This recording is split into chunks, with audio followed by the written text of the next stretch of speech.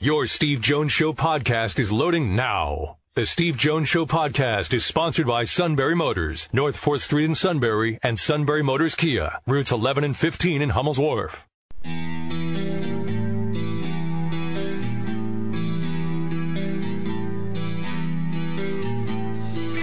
Sports talk where your voice counts. This is the Steve Jones Show on News Radio 1070 WKOK. Now, from the Sunbury Motors studio, here's Steve Jones. All right, Sunbury Motors, 4th Street in Sunbury. Sunbury Motors Kia, routes 11 and 15, Hummel's Wharf, online at sunburymotors.com. Ford, Lincoln, Kia, Hyundai, great new inventory, fabulous pre-owned inventory. All at Sunbury Motors, 4th Street in Sunbury, Sunbury Motors Kia, routes 11 and 15 in Hummel's Wharf, online at sunburymotors.com. Play-by-play call of the day, Jake Voracek gets it done for the Flyers. To get a change, at least Sanham got up there. Now Voracek the steal. Voracek with the game on his stick. Deeks, and he scores! Jake Voracek, the Iron Man, with a long shift in overtime. He's out of gas, but he's got the overtime game-winning goal. 5-4 is your final. Great call by Jim Jackson. And the Flyers get a big win in our play-by-play call of the day. We were going to have the call of the day be Julius Randle going after the officials after he thought it was a foul at the end, but this is, again, children listen to this show. No good! No good! No good!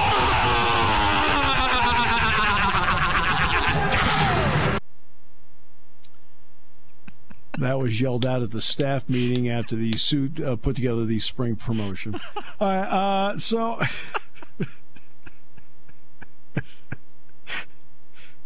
Yeah, could have been worse.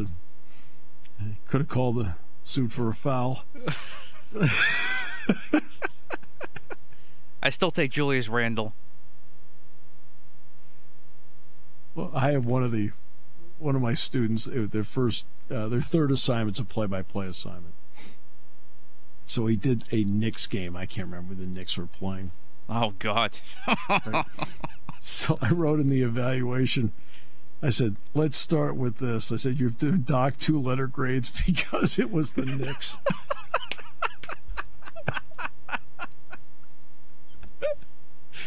And by the way, he did a good job. He got an A- on it. But I said, I started out by saying you've been Doc 2-letter grades because it's the Knicks.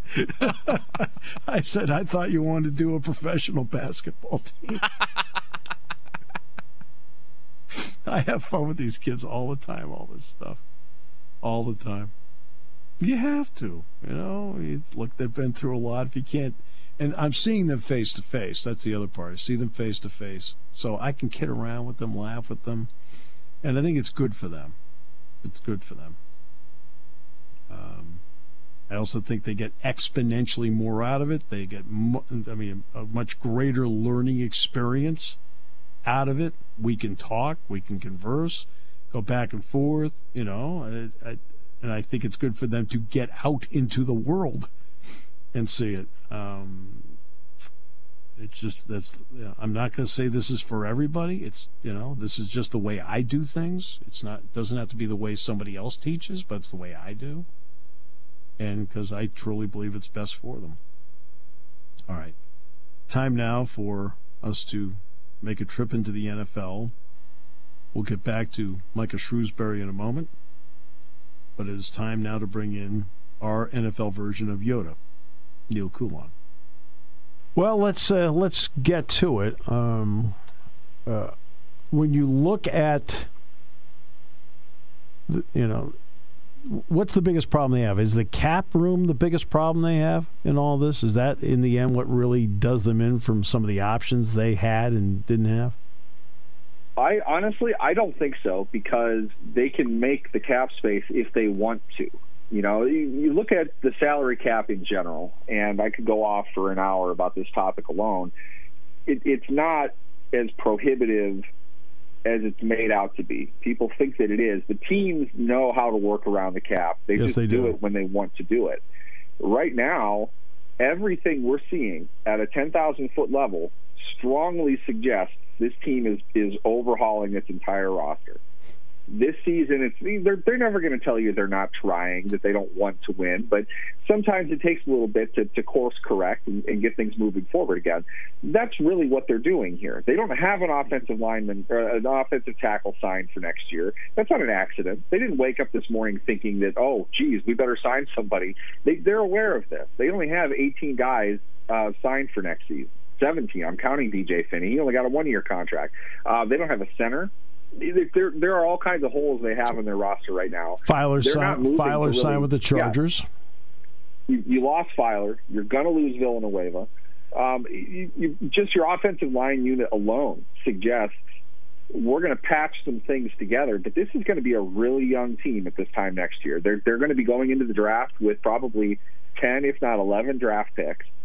They might trade and make some moves somewhere, but by and large, they're drafting their core. Their future is in guys who are not on the team right now.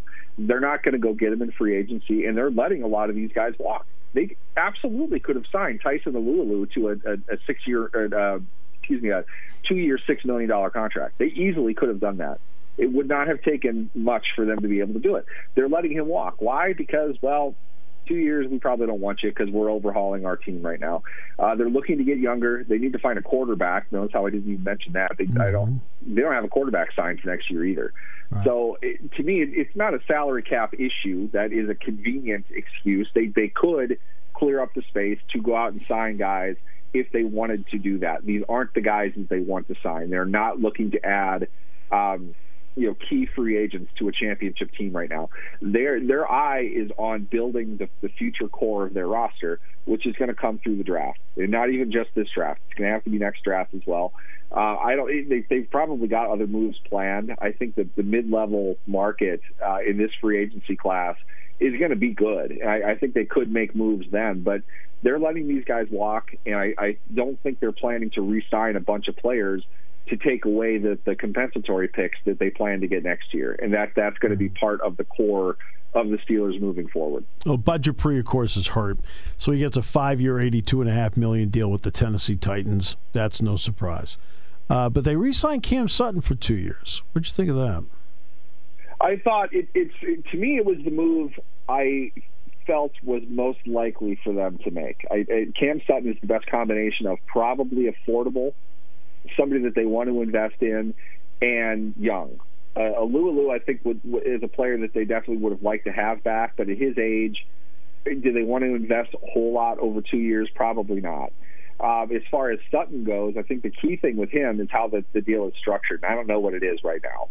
I'm not sure of the structure of the $9 million over 2-year contract that he signed. I am going to guess, though, there's a roster bonus or something that's going to trigger around this time next year that kind of puts the second year up for some negotiation. And I think what the team is saying by that is, we want to keep you. We're interested in having you long term. This isn't a great year for us to be able to spend on that. We're going to give you this for now if you want to stay. We're going to give you a roster bonus as part of this contract. And if we want to pick that up, we can pick it up and keep you on a 1-year contract, and it's going to be probably $4 million. Or we can lump that in as part of a long-term extension because, the other 2 starting cornerbacks, by the way, are not signed for next year either. So they're going to need to pay somebody to play cornerback. I think Sutton is the guy to do that, but I really think this contract right now is a placeholder for next year more than anything. And if he does well, he does what they expect him to do, he'll get a long-term agreement. And I also expect them to negotiate with Steven Nelson to put something together to lock down the other cornerback position for the future as well. So there are moves still to make. I think Sutton's is really more like kind of think of it like a mid-year sort of thing. We'll pay you. It's not going to be right now. We want to put you into this role because we're letting Hilton walk. Earn that. We have you signed for next year. We'll talk extension next season. I think that's probably what they're doing with him, and it's the right move. I think he's a good player. He's the type of cornerback that this team tends to invest in. He's not going to be a top-of-the-market dollar kind of guy, but he can be a solid, productive player for a team that really focuses what they do on their front seven. Fans, for the most part, are not realistic pro and con when it comes to their own players. They're either too critical of them or so in love with them that they can't really properly evaluate where they are. Juju Smith-Schuster might be one of those guys. He is not a number one receiver. Now, he might be a very good 1A receiver, but he's not a number one. He's unsigned. To me, they got 3 guys that can step in and play for them right now. It's no big deal to me. But he's not a number one, contrary to what people believe. Just a fact of life if you're objectively looking at it. The main thing that Juju is number one at is probably polarization. I mean, there is the player that we've seen lately that has, certainly in this area, has as hot and cold following as he does. Nobody's on the fence about him. You know, That's true. That's true. They either love him or they hate him, and either way, the reaction is grossly overblown, in my opinion. I think Juju Smith-Schuster, and we've talked on this show when he was drafted. I was a big fan of his. Same here. I was huge on him coming out of college, and he's good. He's a good NFL Yes, receiver. he is. He's a good player, but he's not a one. He's not a one. He's not the type of. Well, how about this? You're going to have a really up and down, choppy season without a playoff win when he's catching 95 balls for you. You don't have anybody else. Let me put it this way. That's what Juju is. If you think Mike Evans is a one, all right, let's listen. Do you think he's a one, Mike Evans of Tampa?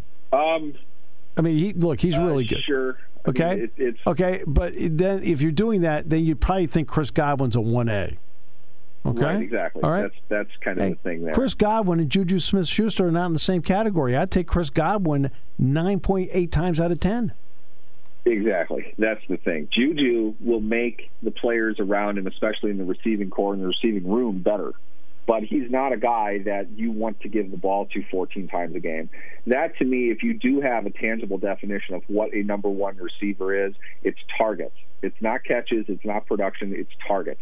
How often is this guy needing to get the ball? How much of a focal point of your game plan do you want him to be? Juju, he's not that kind of guy. He's not that type of receiver. But he's a really good one in many ways. He does little things away from the ball. No doubt. He's a good leader. Yep. He has a good attitude. He works hard. You like all those things. You want to keep him. He's a guy that's worth, in my opinion, about $16.5 million. To me, when you're drafting quality receivers in the same round that you drafted Juju Smith-Schuster on a consistent basis, you're not paying any of them $16 million. It's not about Juju. It really has nothing to do with them. Chase Claypool is much bigger. He's a better athlete in all respects. He is going to grow into the type of player that we have seen Juju be over the last 4 years, and that's a good thing. Will they pay Claypool? I don't know. It depends on how many more good receivers they're able to work into the NFL. That's right. I think it'll be great for Juju because I think he's a good kid. I think he works hard, and you can win with a guy like him. I think it'll be great when he signs for a team that is not the Jets. I was really excited to see that they signed a receiver who wasn't Juju. Right. He can go somewhere and compete and be a good receiver if there are other weapons around him. He's not the guy you want to have to get the ball 14 times a game to really maximize the value that he has. I think we just see now, too, that the Bengals are signing Mike Hilton, which is kind of a surprise and kind of a bad thing. But as far as Juju goes, wrapping up on him, he's the type of guy that you would want to keep around at a better price. But there are teams that are going to say, well, you know what, he's worth $2 million more to me than he is to you. That gets his number up to probably about 16. I think it's not that he's not worth it. It's just that's the price you pay in retail. Internally, I don't think the Steelers would even value him above 12 or 13. So he's going to get money, and good for him. I hope he wins. I really do. All right, so when you look at the free agent, the Steelers have always been okay at this part. I mean, a long time they really were very late participants in this part, the free agent part. Who do you think the targets might be in here for the Steelers? Because, they'll lose guys. I mean, Villanueva, it's iffy on him coming back. Where should they be going? I don't know. That's a good start. That's the thing. I don't think they have a wrong decision because pick a spot. You can go anywhere at this point. I mean, they're hemorrhaging players now. Yeah. They don't have the draft picks to recoup a lot of this, so you understand they are going to sign people, but it's really going to be not the level of player that we've been used to. They're really kind of setting up for a tough roster this season. I say that in wake of the name guys signing elsewhere. Let's see who does not sign in free agency to see who they want to bring in. I really think what they want to do is not hold a whole lot over into next year. Some guys they want to keep around for next year, but by and large, I think they would like to get through a cap-reduced year and get into a much higher cap with a wide open roster where they can spend and they can really start to build and develop the players that they want for the future.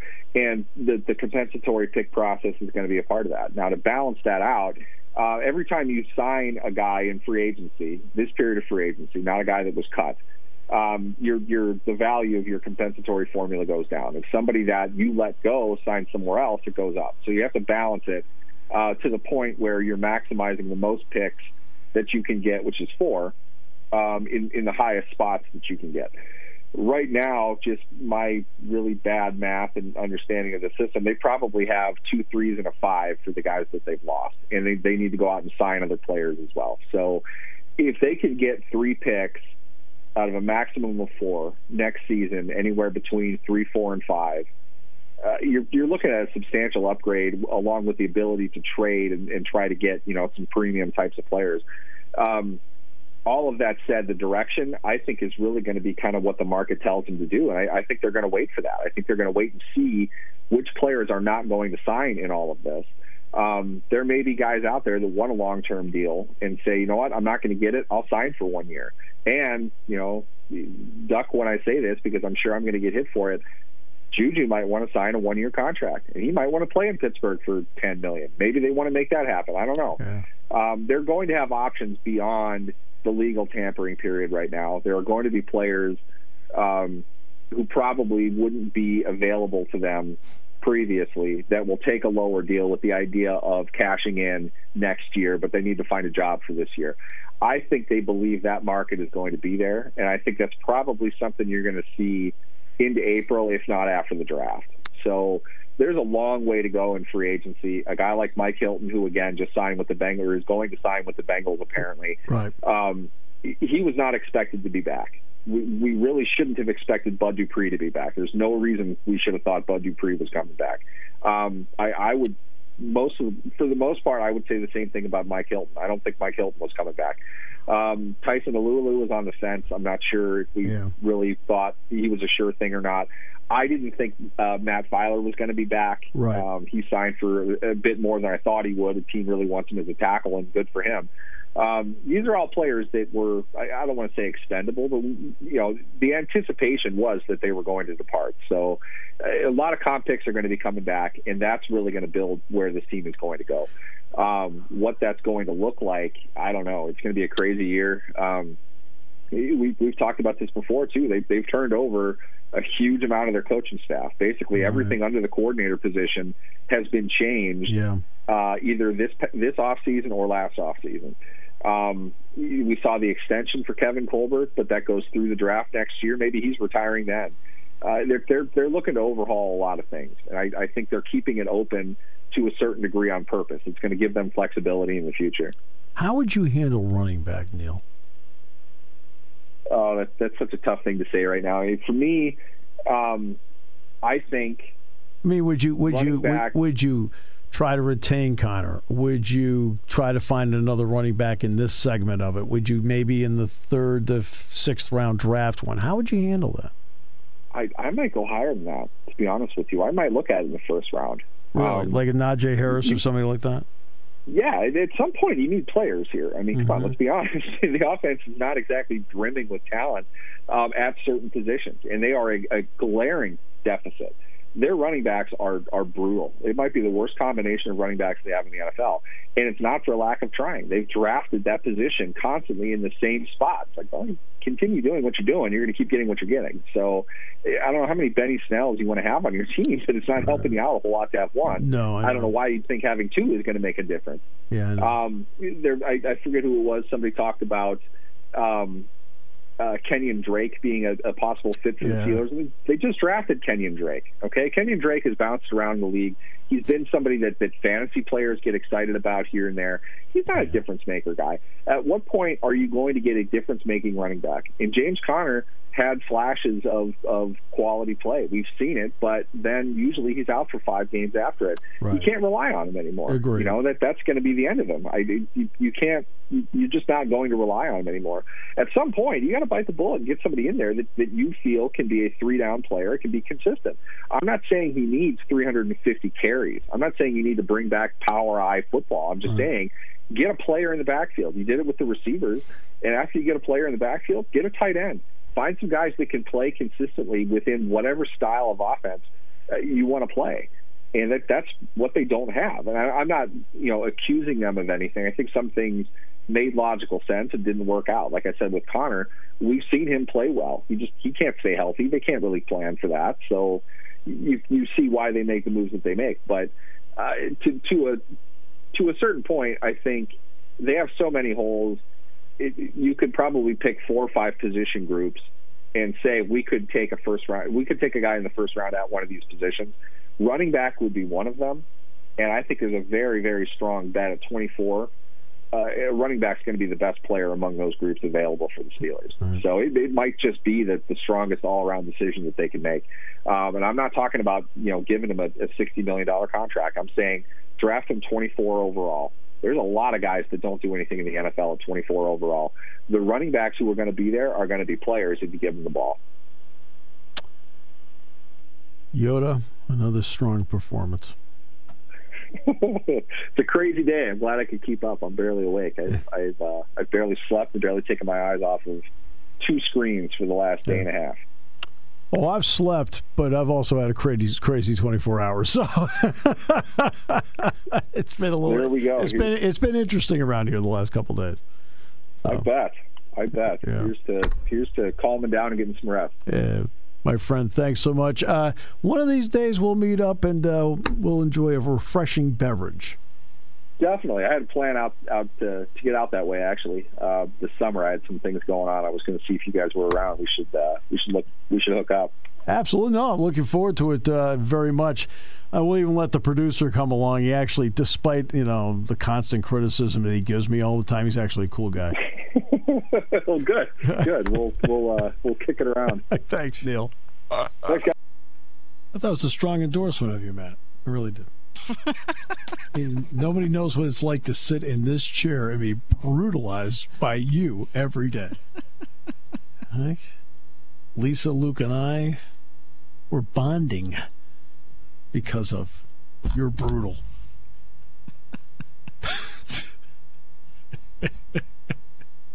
As long as none of us are with the Eagles, you're awfully nice. Back with more in a moment. Brought to you by our good friends at Sunbury Motors, 4th Street in Sunbury. Sunbury Motors Kia, routes 11 and 15 in Hummel's Wharf, and online at sunburymotors.com.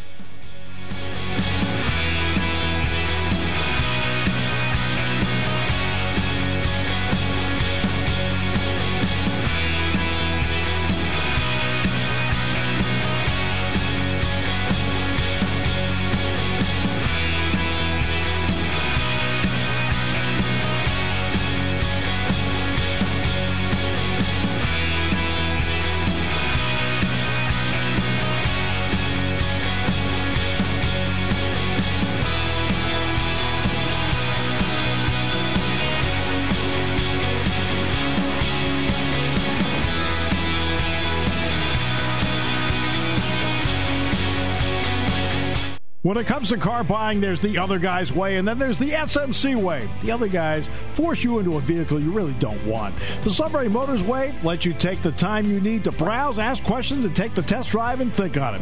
For over 100 years, the Mertz family and all their employees have made your experience the most pleasant one you'll ever have. The other guys won't offer you the best price for your trade, no matter how much they say they will. The SMC way is their promise to provide you with the most money the market shows your vehicle is worth. The SMC way is to offer you all applicable factory rebates on new vehicles and generous discounts. Looking for a pre-owned vehicle? The SMC way checks each vehicle in a 200-mile radius to determine the lowest price, then beat it. It's the lowest price promise, just part of the SMC way. The choice is up to you, the other guy's way or the SMC way. The SMC way wins every time. Sunbury Motors Company in the North 4th Street Auto Plaza, Sunbury, and at sunburymotors.com. Selling more cars and satisfying more customers for over 100 years. Taking your calls at 800-795-9565. This is The Steve Jones Show on News Radio 1070 WKOK. Now, from the Sunbury Motors Studio, here's Steve Jones. Not in the portal, I'm telling you. You're still stuck with me. Me neither. I'm still here. The today's show brought to you by Sunbury Motors, 4th Street in Sunbury, Sunbury Motors Kia, routes 11 and 15 in Hummel's Wharf, and online at sunburymotors.com. Ford, Lincoln, Kia, Hyundai, great new inventory, fabulous pre-owned inventory, all at Sunbury Motors, 4th Street in Sunbury, Sunbury Motors Kia, routes 11 and 15 in Hummel's Wharf, and online at sunburymotors.com. Last time we had Rob on the show, it was under, I would say awful circumstances, because we were talking about the death of Larry Clisby. Far more pleasant circumstances where I'm going to convince Rob to tell Micah Shrewsberry I'm a decent guy. All right, so it's up to you, Rob, to save me, babe. All right, so welcome back, Rob. Welcome back, Rob. Look, it depends on from what angle you're approaching this story. From Penn State, obviously this is a pleasant reading between you and I. From a Purdue standpoint, maybe not so much. We really hate the fact we're losing Micah Shrewsberry. That guy's a hell of a coach. You guys are getting a really good one in him. I can promise you that. Yeah, you know what's interesting about it? I want to get to him overall in a moment, but personality-wise, I've always had the impression this was a bridge builder and not a bridge burner. Yeah, that's very accurate. A matter of fact, I can't think of one person I've ever heard say an ill word about Micah, to be honest with you. And he's been with us not once but twice. He was on the staff for 3 or 4 seasons, and then left to be an assistant with the Boston Celtics, and then came back and has been with us for the last 2 years. And yeah, both stints when he's been at Purdue, I can't think of anyone that's had a negative thing to say about him. And he is a bridge builder. That's an excellent way to put it. I had not thought of it that way, Steve, but yeah, he's really good at building those relationships. And even with guys like you and I, you're going to find he's a really enjoyable guy to work with from a radio broadcast perspective, just from an overall media perspective. He's probably not as polished as most when it comes to that kind of stuff, only because his head coaching duties over his career have been very slim, mostly at the smaller school level. So, but yeah, I'm a little long-winded here, but you're exactly right. Bridge builder was a very good way to put it. He's also a relationship guy. Very much, I mean, that's how he builds around him, is that he tries to build strong relationships. Would that be fair? I think that is fair, and certainly from a player perspective, you know how important that is. And it certainly doesn't hurt that he does have that NBA pedigree, having coached at that level. Look, you and I both know that every single high school kid that shows up on your campus thinks he's going to the NBA, which is fine. There's nothing wrong with that. But the truth of the matter is most of them are not. But it certainly doesn't hurt when you're giving your recruiting spiel and the high school superstar is thinking about his post-college career, and he thinks he's going to be a professional, and he is a guy in his living room who's coached at that level and has coached at the highest level and coached some of the greatest players that the NBA has seen in the last 10 years. So, yeah, no question about that. Recruiting is a strong point for him from that particular perspective that you're approaching it. And he, some of our better recruits that Purdue has gotten here in the last handful of years can be directly attributed to Micah Shrewsberry. You may remember we had a young man by the name of Vincent Edwards. Actually, his older brother played at Penn State. Bill, I think, was his first name. He did. Yeah, so Vince was a really big pickup for us. Came out of Ohio. Ohio State was really on him, and as were some other schools in that general area, big-time schools, and he ends up at Purdue because of Micah Shrewsberry and that relationship he built. And Vince went on to be an all-conference player for us. So, yeah, he's really good in that aspect, certainly from a recruiting standpoint as well. He went with Brad Stevens to Butler. Eventually, now he had 2 stints at Purdue. I think he was more on the defensive side the first time. Now he's the offensive coordinator. In his time with the Celtics, he obviously is going to pick up NBA concepts, just like Juwan Howard did all those years in Miami and the places that he was at. Do you notice right away those NBA concepts in how Purdue plays now compared to before he got there? I do, mainly, and of course you mentioned it, in this stint with Purdue, he's been an offensive coordinator. That's been kind of his specialty, and Coach Painter does let him run the offense, which I think is pretty cool that a head coach would give that type of rope to an assistant. But anyway, yes, you'll really notice it, Steve, on the offensive end with a lot of two-man game where they'll empty out one side of the floor and it's really just, literally it's 2-on-2 against man-to-man defenses. Purdue has had a lot of success these last 2 years, but this year especially, playing a lot of empty side two-man game stuff. And the other thing where he's really excelled, and I didn't know this about him until really paying attention these last 2 years, he's excellent drawing up inbounds plays from baseline inbound plays, under the basket plays. I couldn't tell you how many wide-open looks Purdue has gotten this year on baseline inbounds. And we're talking like wide-open layups right at the rim, where you find yourself thinking, how did the defense get so confused that they leave a guy wide open under the basket on a baseline inbounds play for an uncontested layup or dunk? Purdue's had that happen to him numerous times this year. And, again, that's the Micah Shrewsberry just bringing some of those different wrinkles from the NBA that we don't see quite as much at our level that he implements, and they work, obviously. So I think that's where you'll see it the most. Like I said, more two-man game stuff on an empty side on the offensive end. But I think where you're really going to be impressed, Steve, is for the Penn State fans is baseline inbounds, out-of-bounds plays. I don't know how he does it, but he somehow finds a way to get a guy wide open under the basket, it seems like, every game. It may be NBA concepts. And he's talked about, layups, free throws, three-pointers. I mean, we know that. I mean, that's how Alabama plays. Nate Oates plays that way. But he also is a big believer in post touches. Now, admittedly, it's a little easier when it's Trevion Williams. Okay. Yeah. But he is a believer in that. That is a part of what he wants to do. That's why Zach Edey and Trevion Williams have been as effective as they've been, Rob. Yeah, and that's the Matt Painter influence there, right? That's Coach Painter all the way, as you well know. In the 16 years he's been at Purdue, if there's one consistent, it's that Purdue's always had a really good low post presence, and not only have they had a really good low post presence, but they have featured that player predominantly in the offense. Literally every time down the floor, the big guy gets a touch. So, yeah, you'll see a lot of that too, with a lot of emphasis on throwing the ball into the big guy. But I don't know if that's as much Micah influenced as it is Matt Painter influenced. I think that's where Coach Painter will have a big influence on him as a head coach. Well, Matt Painter should have an influence. That, to me, he is the single most underrated coach in this conference. Has been since the time I got here. I don't think he gets in a profession that gets either torn down or pumped up a lot. Matt Painter, to me, has never been talked about enough. And anybody, part of that. And you're right. Around him. I think you're fair. That's his personality. Yep, exactly. I was about to say his personality does not lend him. Probably doesn't do him any favors in that particular realm of having a lot of attention and hoopla about him, just because he's such a down to earth, just a regular old guy that just happens to coach basketball. Right. So and that's as much Matt as anything. But I would agree, he is. There saw a great just to kind of rub it into our big rivals, Indiana University. I saw a great tweet yesterday that Purdue's had one coach over the last 16 years, and in that same time frame, Indiana has fired 4 different coaches. So Purdue's had the stability, obviously, with Matt Painter, and it's paid off because they've won an awful lot of games with him coaching.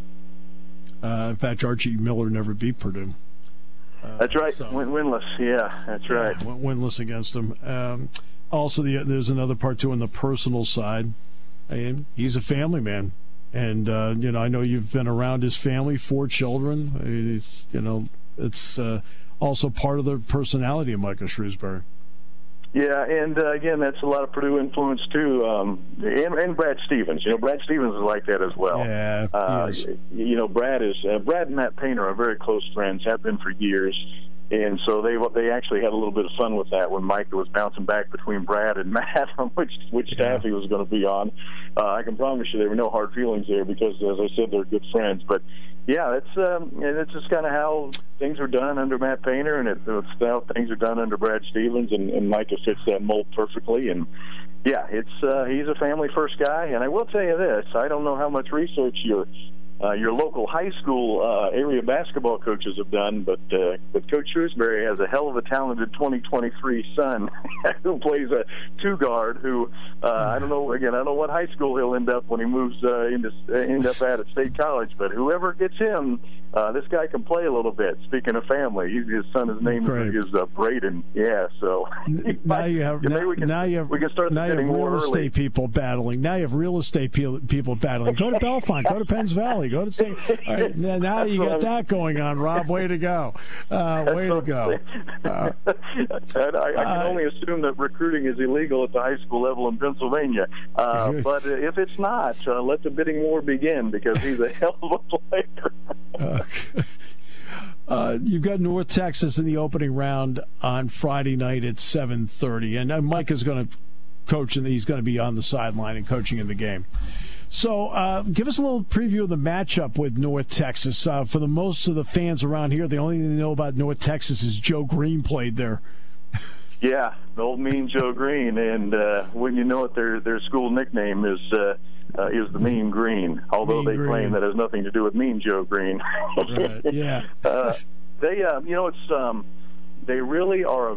I know when you play a 13 and you're a 4, that you're supposed to say, well, it's a dangerous matchup because that's what you're supposed to say. But I'm telling you, Steve, this group's actually really pretty good. They have 6 seniors or redshirt seniors, which always makes you a little leery when you play big majors in a tournament level that have that type of experience, because these are guys that have been there, done that.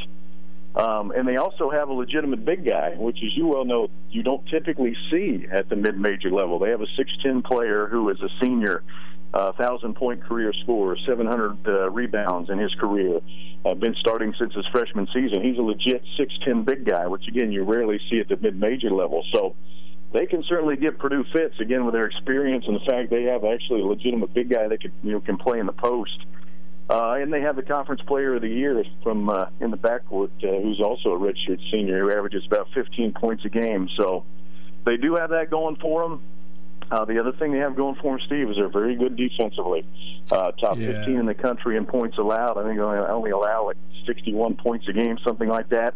And they play a very slow pace. They have one of the slowest paces in college basketball. So they're a very deliberate team and a very patient team. And again, that can give a ball club fits, obviously, in a tournament situation. So, these guys are legit, and I'm not just saying that because I'm supposed to. I'm just from what research I've done on them. They're pretty good.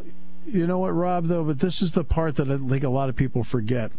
North Texas won the Conference USA tournament. That's how they got in.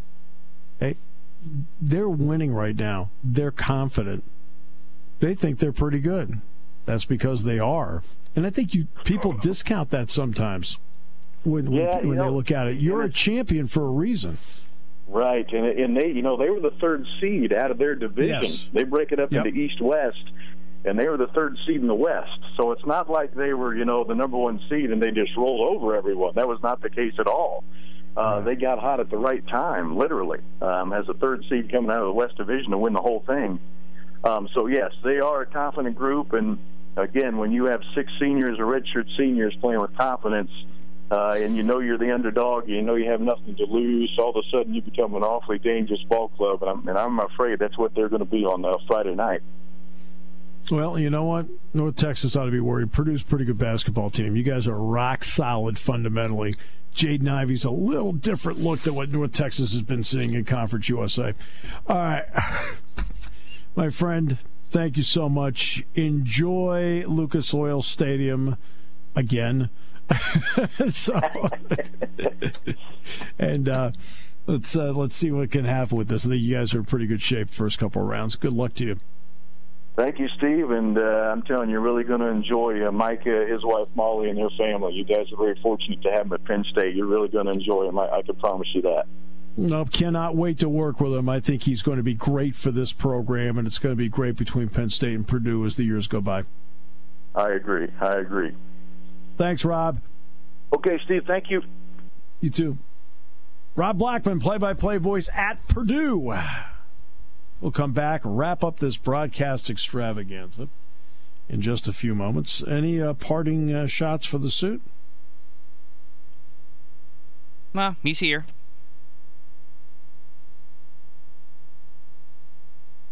I don't know if I take that as a good sign. Back with more in a moment here on News Radio 1070 WK.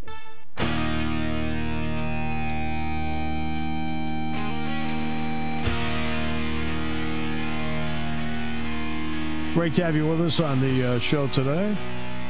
Brought to you by Sunbury Motors, 4th Street in Sunbury.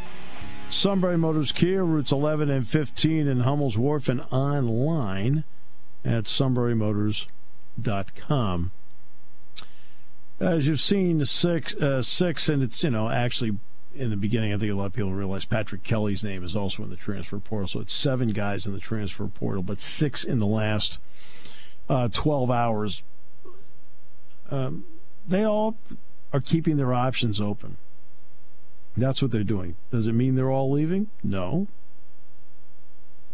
Could they all leave? Yes. Could they all stay? Maybe. Could some?